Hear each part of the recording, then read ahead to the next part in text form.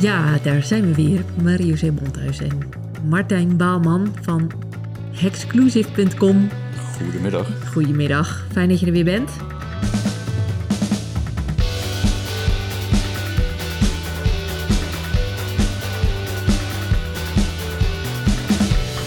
Nou, we vielen alweer met de neus in de boter, hè? Twee Zero Days. Zeker weten. Ja, Zero Days even voor de luisteraars die het geheugen nog even op moeten frissen. Een hack over kwetsbaarheid eigenlijk, waar nog geen oplossing voor is gevonden. Eén in Microsoft en die andere in Atlassian, waar Confluence een onderdeel van is, als ik het goed zeg. Klopt. Even met die eerste beginnen. Microsoft, Word. Ja, er zit een kwetsbaarheid in Word, waarmee een externe inhoud wordt geladen van een HTML-bestand en wordt uitgevoerd als PowerShell. Ja, dat is het ergste scenario wat je kan hebben. Ja. Vooral omdat natuurlijk Office is voor in bedrijven, dus daar gaat natuurlijk heel veel bedrijfsinformatie ook doorheen. En bijna iedereen gebruikt het volgens mij. Precies, ja. En er is nog geen patch voor. Het officiële mitigatiebeleid vanuit Microsoft is nu ook verwijder de registry key van dat kwetsbare stuk. Ja. Nou, dat komt niet zo heel snel voor dat ze dat doen. Nee. We brengen daar eerder een patch voor uit of een oplossing. Dus dan moet je gewoon even je ICT-man vragen van... hey, zoek dat bestandje even op en verwijder dat. Want anders dan... wat voor een risico loop je dan? Als je denkt van nou, laat maar staan. Ja, nou ja, kijk, remote code execution. En de naam zegt het eigenlijk al. Hè? Je kan code uitvoeren op afstand. Dus vanaf een ander systeem of wat dan ook. Ja. En het is ook nog best wel makkelijk. Er hoeven voor deze, wat je meestal met Word exploit ziet, is dat je bijvoorbeeld macro's aan moet zetten. Ja. Nou, dat is een van de dingen die je bijvoorbeeld bij heel veel awareness trainingen ook krijgt. Je disable de macro's. Ja. Bij deze maakt het eigenlijk helemaal niks uit. Hij laat gewoon het stukje externe HTML in. Het wordt ook nergens gedetecteerd, of in ieder geval... Je ziet er niks van. 2-3 dagen geleden, toen het bekend werd het ook niet gedetecteerd.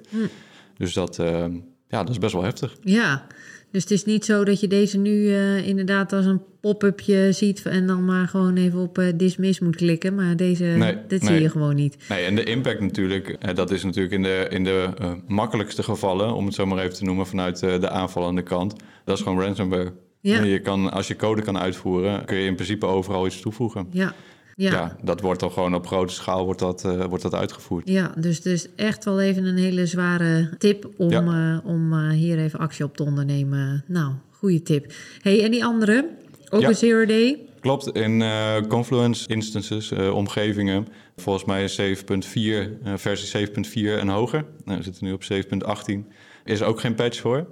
Vanuit Atlassian, de ontwikkelaar van Confluence, geven ze nu aan dat het de enige oplossing op dit moment is platgooien. Of volledig van het internet afhalen. Ja, dat zijn eigenlijk twee best wel heftige adviezen. En vanuit Microsoft en vanuit Atlassian. Twee grote partijen die echt diep geworteld zitten in de ondernemingen. Ja. En ook weer remote code execution. Zonder ook maar iets. Geen authenticatie is ervoor nodig. Dus ja, de mensen die dit hebben uitgezocht... die hebben als proof of concept om te bewijzen dat ze dat konden... hebben ze in ieder geval de lokale database met gebruikers hebben ze eruit kunnen halen. Bepaalde configuratiesysteembestanden hebben ze kunnen uitlezen. En ze hebben nog iets laten zien in ieder geval. Ja. Maar dat bewijst al dat je dus wel gewoon zonder authenticatie ook code kan uitvoeren en dus eigenlijk een gratis pentest, maar dan niet door de hackers waarvan je het graag wil. Nou ja, kijk, met zo'n Zero Day, dat is voor ons vanuit pentesters natuurlijk ook heel interessant. Ja. Want dat betekent dus eigenlijk 100% winkans. Vooral als er nog geen patch is. Ja. Maar ja, wij zijn natuurlijk niet de bad guys. Dus uiteraard. Wij proberen daar eerder te zoeken naar bijvoorbeeld een mitigatie voor onze klanten. Ja. En ook daarin mee te denken, dan dat we dat meteen gaan exploiten en meteen gaan zeggen van... we hebben de hele server en het serverpark erbij overgenomen. Nee. Omdat er dus een nieuw is. Nee, de zorgen zijn al vaak hoog genoeg bij een partij die kwetsbaar is. Ja. Dan dat je daar ook nog alles gaat overnemen. En vind jij zelf ook wel eens een Zero Day? Dat je denkt, ik zie nu iets en daar is eigenlijk nog niks voor? Nee, niet in zo'n grote partij. Ik heb wel eens wat gevonden in een webcam. Maar ja, dat was dan Dat werd ook niet opgelost uiteindelijk. Want dat was, die ontwikkelaars die waren er gewoon mee gestopt. Dus die zitten er nog steeds in. Ja. Maar dat soort, echt dit soort dingen in Confluence of zoiets met Word... dat je echt gewoon remote code execution hebt... Nee, dat heb ik nog niet gevonden. Nee, en hoe kan dat? Want je mag toch van dat soort partijen wel verwachten dat... of wordt die community gewoon toch echt wel steeds slimmer en... bijvoorbeeld bij Microsoft-producten... die zijn zo enorm uitgebreid en groot... dat daar nog voor in elke soort categorie kwetsbaarheid... zijn er echt nog wel dingen te vinden. Ja. En dat is maar net welke onderzoeker er tijd en moeite in gaat steken... om daar iets in te gaan vinden. Ja. En er zijn echt superveel slimme mensen op dit moment...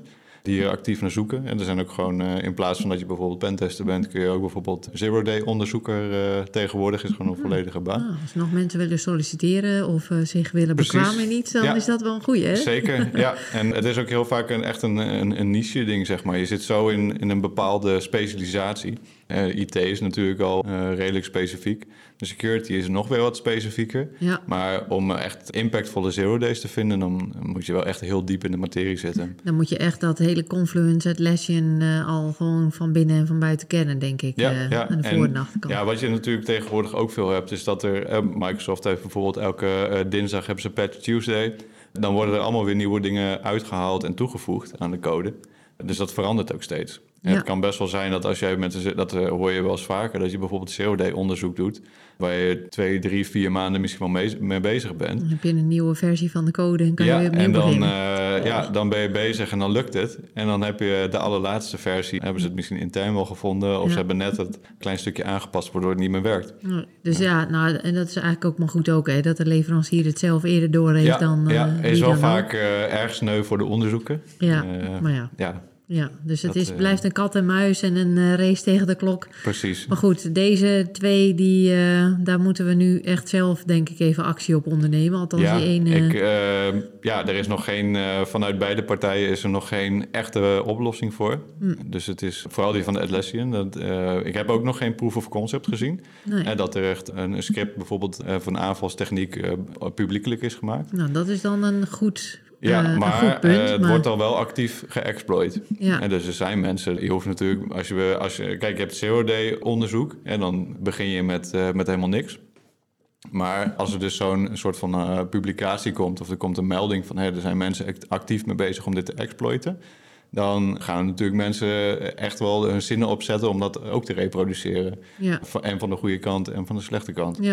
Ja, dus dan komt er wel wat in beweging. Ja. En dan is het hopelijk de goede kant als eerste bij de eindstreep. Ja. Nou, mooi. Ja. Hey, wij hadden, toen we deze podcastserie hadden ontwikkeld... het idee opgevat om elkaar een beetje scherp te houden. Nou heb jij zo'n ongelooflijk interessante baan... dat we bijna 1,5 seizoen alleen maar over jouw werk hebben zitten kletsen. Ja. En dat is ook volgens mij hartstikke goed. Maar laten we eens even kijken... of we jouw hele privacy compliance een keer even wat nader kunnen bekijken. Want je bent ook gewoon een bedrijf en een organisatie die aan de regels moet voldoen. Zeker. Wat vind je ervan? Even gewoon eerst maar eens even een behoeftetoetsje. Vind je dat een toevoeging of zit het je meer in de weg, die hele AVG en de regels die je hebt? Je mag eerlijk antwoorden, hoor. Ja, nee, nou kijk, ik vind het zelf vanuit professioneel oogpunt vind ik het een mooie toevoeging. En er zijn een heleboel extra regels bijgekomen. Maar zoals we allemaal weten, is onze data is het nieuwe goud. Ja. En privacy is tegenwoordig ook echt wel iets wat mensen steeds meer waarde aan hechten. Zeker. En kijk, wij proberen natuurlijk de applicaties en omgevingen zo goed mogelijk te beveiligen. Maar er zit ook een menselijke factor aan. En elk stukje data wat erin zit, is ook weer gekoppeld aan de persoon. En die willen we natuurlijk ook gewoon behoeden. Nou, ik vind het wel mooi wat je zegt, hoor. We hebben dit verder niet... ik heb je niet omgekocht of zo, maar... en dat het ook wel hoort bij een stukje professionalisering van je bedrijf.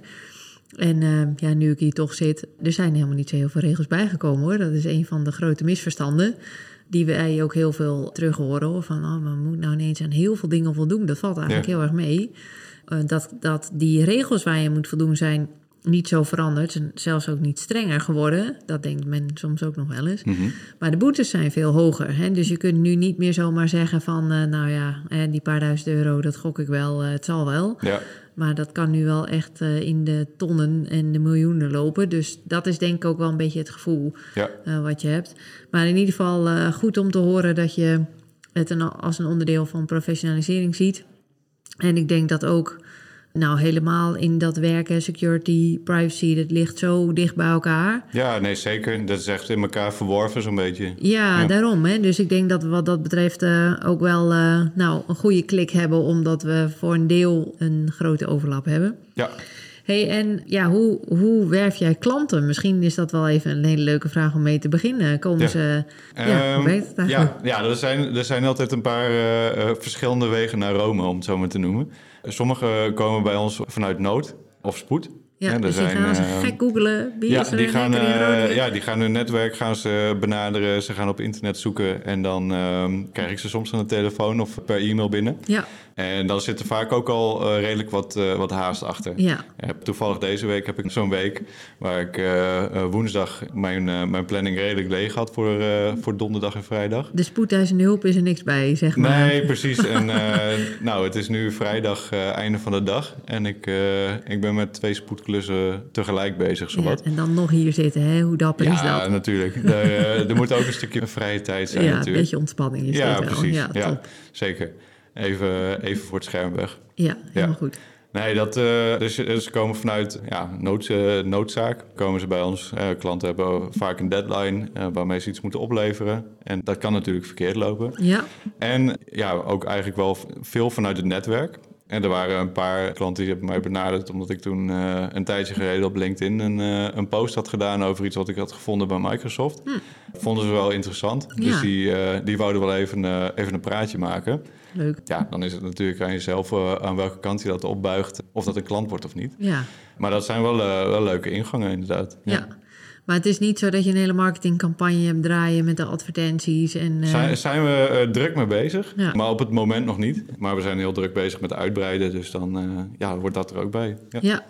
En denk je daar dan ook over na? Zo van, want we hebben nu natuurlijk dat hele issue met die Mailchimp en Google Analytics. Dat zijn Amerikaanse bedrijven en daar hebben we nu even geen goede grond voor om daarmee samen te werken. Wat natuurlijk enorm irritant is, en problematisch, want net als Microsoft, Google, iedereen gebruikt die producten. Precies. Kijk je ook naar Europese alternatieven bijvoorbeeld? Ja, ik kijk daar zelf niet echt naar. En we hebben daar een partij voor in armen genomen. Ja. Dat is eigenlijk een beetje ook de slogan van Hackclusive. Let hackers do what they do best. Ja. Wij laten marketeers doen waar zij heel erg goed in zijn. Ja. Dus kijk, we geven dat natuurlijk wel aan. We willen AVG compliant zijn en we willen dat goed voor elkaar hebben als securitybedrijf. Ja, en zij hebben dan ook wel de mogelijkheden... Ja, het is altijd een beetje moeilijk om over mensen te praten die je niet aan tafel hebt... maar daar wordt wel gehoor aan gegeven. Dat is ook wel echt serieus. Ja. En zijn er ook... want ik kan me ook voorstellen dat jij wel veel... ook wel Amerikaanse apparatuur en software en techniek en weet ik veel gebruikt... Hoe ligt dat? Zijn er Europese goede alternatieven of is dat nog allemaal in ontwikkeling? Ja en nee. Wij gebruiken zelf ook diensten van Google. Is natuurlijk van origine een Amerikaanse dienst. Ja, nog steeds volgens mij. Nog steeds, ja. Maar de meeste hosting wat ze doen is bijvoorbeeld in Europa. Ja. Ja, daar kan ik niet zo heel gek veel over zeggen natuurlijk. Wij gebruiken die producten ook. Ja, volgens de autoriteit persoonsgegevens moet je daar dan de Europese server gebruiken. Maar als je echt even goed doorleest, dan maakt dat niet zo heel veel meer uit. Want op het moment dat Google openheid van zaken moet geven aan de NSA... dan trekken ze natuurlijk die Europese serverkasten ook gewoon open. Ja. Maar het is altijd wel goed om te kijken of je toch op de een of andere manier... nog wel wat kan investeren in Europese alternatieven. Ja. Voor de time being, hè, want er zijn onderhandelingen gaande. En jouw eigen website. Even een gewetensvraag. Ja. Is die te hacken? Hij is nu in ontwikkeling. Dus er staat, als je nu naar exclusive.com gaat... staat er een heel klein schermpje waar je een wachtwoord kan invoeren. Als iemand dat kan hacken, dan mag je mij een berichtje sturen. Dan krijgt hij een taart. En dan, dan zoeken we daar wel even wat leuks voor. Ja. Maar dat is ook van een dienstverlening die dat host. De partij die dat host, die draait ook een bug bounty programma. Hè, dat mensen daar eigenlijk 24/7 op mogen en kunnen hacken. Ja. Ja, dat is voor mij altijd wel een soort van mooie basis. Zodat je in ieder geval weet dat er goed over security na wordt gedacht. Ja, precies. Dus je houdt er wel echt wel goed rekening mee met het selecteren van partijen waar je mee samenwerkt die een beetje in hetzelfde veld zitten. Nou, dat is mooi. En veel willen we ook wel zelf hosten. Je hebt een heleboel applicaties die je ook zelf in beheer kan hebben. Ja. En we hebben dan ook dingen die we intern hebben, waar je alleen met onze eigen verbindingen naartoe kan. Ja, dus dat wordt wel echt goed over nagedacht. Mooi. Hey, en op het moment dat jij in ieder geval een opdracht hebt bij een klant, dat zijn over het algemeen overheden of publieke organisaties of privaat, maakt allemaal niet uit. Maar er ligt over het algemeen wel een lekkere bak met data. Ja. Je krijgt de opdracht om, kijk maar eens even hoeveel mensen er van ons op een phishing mail klikken. En als dat lukt, dan ben je binnen en dan kun je je gang gaan. Ja. Ik kan me voorstellen dat je onderweg een hoop, stel het is een ziekenhuis, dat je toch echt wel een heleboel tegenkomt dat niet voor jouw ogen is beschermd. Ja. Bedoel ik. Ja. Heb je daar wat voor? Een NDA, een geheimhoudingsverklaring? Of hoe gaan jullie daarmee om? Ja, voordat wij ook maar één actie uitvoeren, hebben wij alle papieren getekend, om het zo maar even te noemen. Ja. En daar valt inderdaad een NDA onder, een non-disclosure agreement, vrijwaringsverklaring, dat wij mogen testen waar het verkeer vandaan komt. Dat wordt ook allemaal opgenomen. Dat het vanuit ik heb bijvoorbeeld verbonden met de VPN. Dus dan weten ze precies vanaf dat als er testverkeer komt, dan mag dat. Ja. Dus dan is het ook niet dat het vanuit een kwaadaardige partij komt.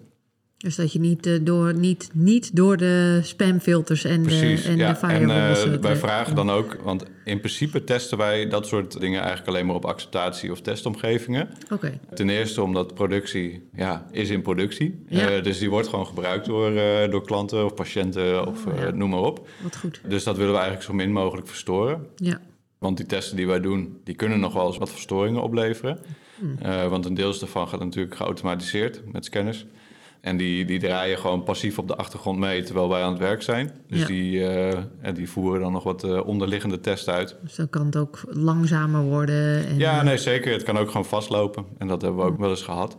Maar dus we testen eigenlijk altijd op een acceptatie of een testomgeving die gelijk is of het liefst identiek aan productie. Met testdata erin. Dus dan zit je ook niet dat je meteen met een heleboel, of alle patiëntengegevens zit. Maar je zit dan gewoon met bijvoorbeeld 1000 proef- of dummygegevens. Ja. En voor de oefening maakt het niet uit of je, als je er daarin komt, dan is het in het echt waarschijnlijk ook gewoon zo.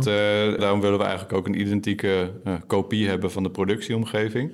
Als een exploit of een kwetsbaarheid te vinden is op de acceptatieomgeving, dan vinden we dat ook op productie. Ja, interessant. Dus die geheimhoudingsverklaring, dat is dat. En je zei de papieren, een aansprakelijkheids... die vrijwaringsverklaring, geheimhoudingsverklaring. Soms heb je ook nog wel een driewegs vrijwaringsverklaring. Als er nog bijvoorbeeld een externe hostingpartij bij zit, dan moeten die daar ook van op de hoogte gesteld zijn. Ja. En die moeten daar ook mee akkoord zijn. Ja. Wat hebben we eigenlijk nog meer? Ja, een getekende offerte, maar dat is natuurlijk... Uiteraard, dat is het allerbelangrijkste. Dat is natuurlijk een belangrijke. Ja, maar zonder dat doe je ook niks. Nee, precies. Dus dat zijn eigenlijk de documenten die ik vanuit mijn kant als hacker, vanuit de technische kant graag wil zien. Ja, en hoe is die communicatie met medewerkers? Hè? Want je stuurt een phishing mail en je gaat toch echt wel proberen met social engineering wat gevoelige data los te krijgen. Ja. En kun jij met naam en toename zeggen van Huppel de Pup van de afdeling Hatsigede, die heeft erop geklikt? Dat hangt er een beetje vanaf wat het doel is natuurlijk. Want je wil eigenlijk gewoon over de organisatie breed, wil je dus iedereen aware maken van wat die phishing is en hoe je dat kan voorkomen of wat er gebeurt als je er wel op klikt. Ja. Dus we doen eigenlijk niet een soort van name and shame aan het einde in een rapport. Want dat heeft niet zo heel veel toegevoegde waarde. Of juist tegenovergesteld. Ja, dat lijkt mij. Daar krijg je gewoon scheve gezichten van. En dat zal die wel weer geweest zijn. Dus dat willen we gewoon voorkomen. Wat je natuurlijk bij spearfishing hebt, als het echt bijvoorbeeld op raad van bestuur is of echt heel erg gericht. Is dat niet whaling? Ja, volgens mij is dat wel een beetje een overeenkomende term, zeg maar. Dat je echt voor de grote whaling. vissen gaat. Ja, precies. Ja. Dus echt specifiek afgestemd op de belangrijke punten. Op de big boss, ja, belangrijke schakels in een bedrijf. Ja, dan is het natuurlijk uiteindelijk wel, als je met een groepje van 8 mensen zit en er zijn 2 mensen die daarop hebben geklikt, ja, dan je kan natuurlijk altijd afwegen hoe ernstig het is, maar je kan dat wel als voorbeeld nemen dan. Ja. En is dat in jouw vakgebied ook wel een beetje de trend? Of nou ja, misschien wel een beetje de way of work, dat je inderdaad echt voor het grotere plaatje gaat. En zijn er wel eens werkgevers die jou wel eens vragen van geef mij het lijstje maar even met wie... Nee, want het is, als we dit doen, dan zijn er eigenlijk maar een paar mensen die ervan op de hoogte zijn. Okay. Dat is waarschijnlijk een Information Security Officer of de CISO zelf. En de opdrachtgever, dus waarschijnlijk iemand vanuit het bestuur. En dat is tot daar. En dan soms zijn het 2 of 3 mensen die er weet van hebben. Ja. En vooral zo'n CISO bijvoorbeeld, die krijgt dan waarschijnlijk vanuit personeel wel eens van... er gaat een beetje een raar berichtje gaat er rond. En dan hoor je het alvast wel. En die zegt dan ook van, vooral als het redelijk in het begin is, dan suddert hij dat wel een beetje van...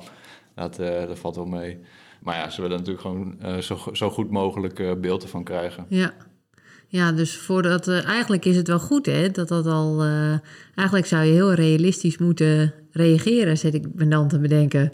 Ja, als iemand het meldt, dan moet je eigenlijk ook wel enorm aanmoedigen. Want dat, nee, zeker hoor. Maar dat is soms heb je het al binnen 10 minuten. En dan was je een beetje te obvious bezig waarschijnlijk. Ja, sommige mensen hebben er ook echt een oog voor. Ja, heel goed. Maar ja, het is natuurlijk de bedoeling dat er wel wat mensen intrappen. Ja. Maar als het doel is, of als het eindresultaat is dat een heleboel mensen het gewoon hebben opgemerkt, dan ook goed. Ja, dat moet je ook zeker meenemen. Alle uitkomsten zijn natuurlijk, daar kun je wel wat mee. Ja, dat lijkt mij ook. Ja, ik zou, want dat zou ik als ik medewerker was en ik had een phishing mail gemeld en zei van laat me gaan. Ja, dan klopt. Dat wordt dan, uiteindelijk wordt dat dan wel weer teruggekoppeld van... er was we hebben een campagne gedraaid... vandaar dat we er iets wat loesje op hebben gereageerd. Of soepel op hebben gereageerd. Ja, logisch. Nou, mooi. Helemaal goed. Ja, dat lijkt me wel belangrijk. Ja, zijn er nog dingen waarvan jij denkt... dat zou de hackers community nog wel eens even mee geholpen zijn... op het gebied van hoe je eigenlijk privacy-proof werkt... Loop je nog tegen dingen aan? Of? Nou, nee, ik ben eigenlijk altijd heel erg bewust wat ik met mijn data doe. Omdat ik, al mijn klanten die hebben natuurlijk, die stellen zich best wel kwetsbaar op als wij daar mee bezig gaan. Ja. En dat is meer ook hoe je een beetje van jezelf, een beetje die integriteit hebt om dat in goede banen te laten lopen. En ik vind dat vanuit mezelf, je hebt best wel een verantwoording daarvoor. Ja, mooi. En als je dat schaadt, dan is het ook snel voorbij, denk ik. Ja, nou, ik wou dat iedereen er zo over dacht. Maar het is in ieder geval weer goed om te merken dat ook bij de hacker het redelijk goed voor elkaar lijkt te zijn. Ja. En anders dan, we weten elkaar te vinden. Dus dan Precies. Trek je gerust aan de bel. Leuk. Volgens mij zijn we weer helemaal op de hoogte van wat we moeten doen met die 2 zero days. Ja. Ik las even met een scheef ogen dat voor die van Atlassian... dat ze verwachten binnen 24 uur daar wel een update voor te hebben... maar die moet gewoon nu wel echt even losgekoppeld worden. Ja. Die andere, daar moeten we zelf even iets die verwijderen. Die moet even uitgeschakeld worden. Ja, voor iedereen die dat nog niet bij zijn ICT heeft gemeld. Een lokale administrator rights heb je nodig. Ja, het enige probleem is altijd... deze podcast wordt op een bepaalde dag opgenomen... niet meteen gepubliceerd. Dus ik hoop niet dat we mosterd naar de maaltijd zijn, maar... Nee, het is wel... het speelt op dit moment. Ja, laat het dan ook een tip zijn voor volgende. Hè? Het wordt vrij goed in de media gebracht. Wat zijn nou, misschien nog een laatste tip... de media die je in ieder geval even in de gaten moet houden? Ja, goeie. Er zijn een aantal internationale... Ik haal eigenlijk heel veel van mijn nieuwtjes haal ik van Twitter. Oké. Want dat is toch wel het platform voor security onderzoek en kwetsbaarheden. En wie moeten we volgen om die te krijgen? In ieder geval jij, want jij gaat ze waarschijnlijk wel weer delen. Ja, er zijn een aantal wat grotere namen. Ja, dan moet ik hem even uit mijn hoofd. Kevin Beaumont is altijd een erg goede bron. En jij staat als... Je hebt een hele korte, maar leuke en niet door mij te onthouden Twitternaam. Ja, X1M. X1M, kijk, en dan, dat is makkelijk. Ja, als je me daarop zoekt, dan vind je mij wel. Misschien is dat zelfs wel de kortste klap. Ja, inderdaad. En ik retweet de gevestigde orde, zeg maar, binnen de security. Hartstikke top. Martijn, super bedankt. Ja, geen probleem. Tot de volgende keer weer. Goed. En succes met die spoedklusjes nog Ja, nog dat komt even. goed. Mooi. Worden avonduurtjes. Helemaal top. Dankjewel.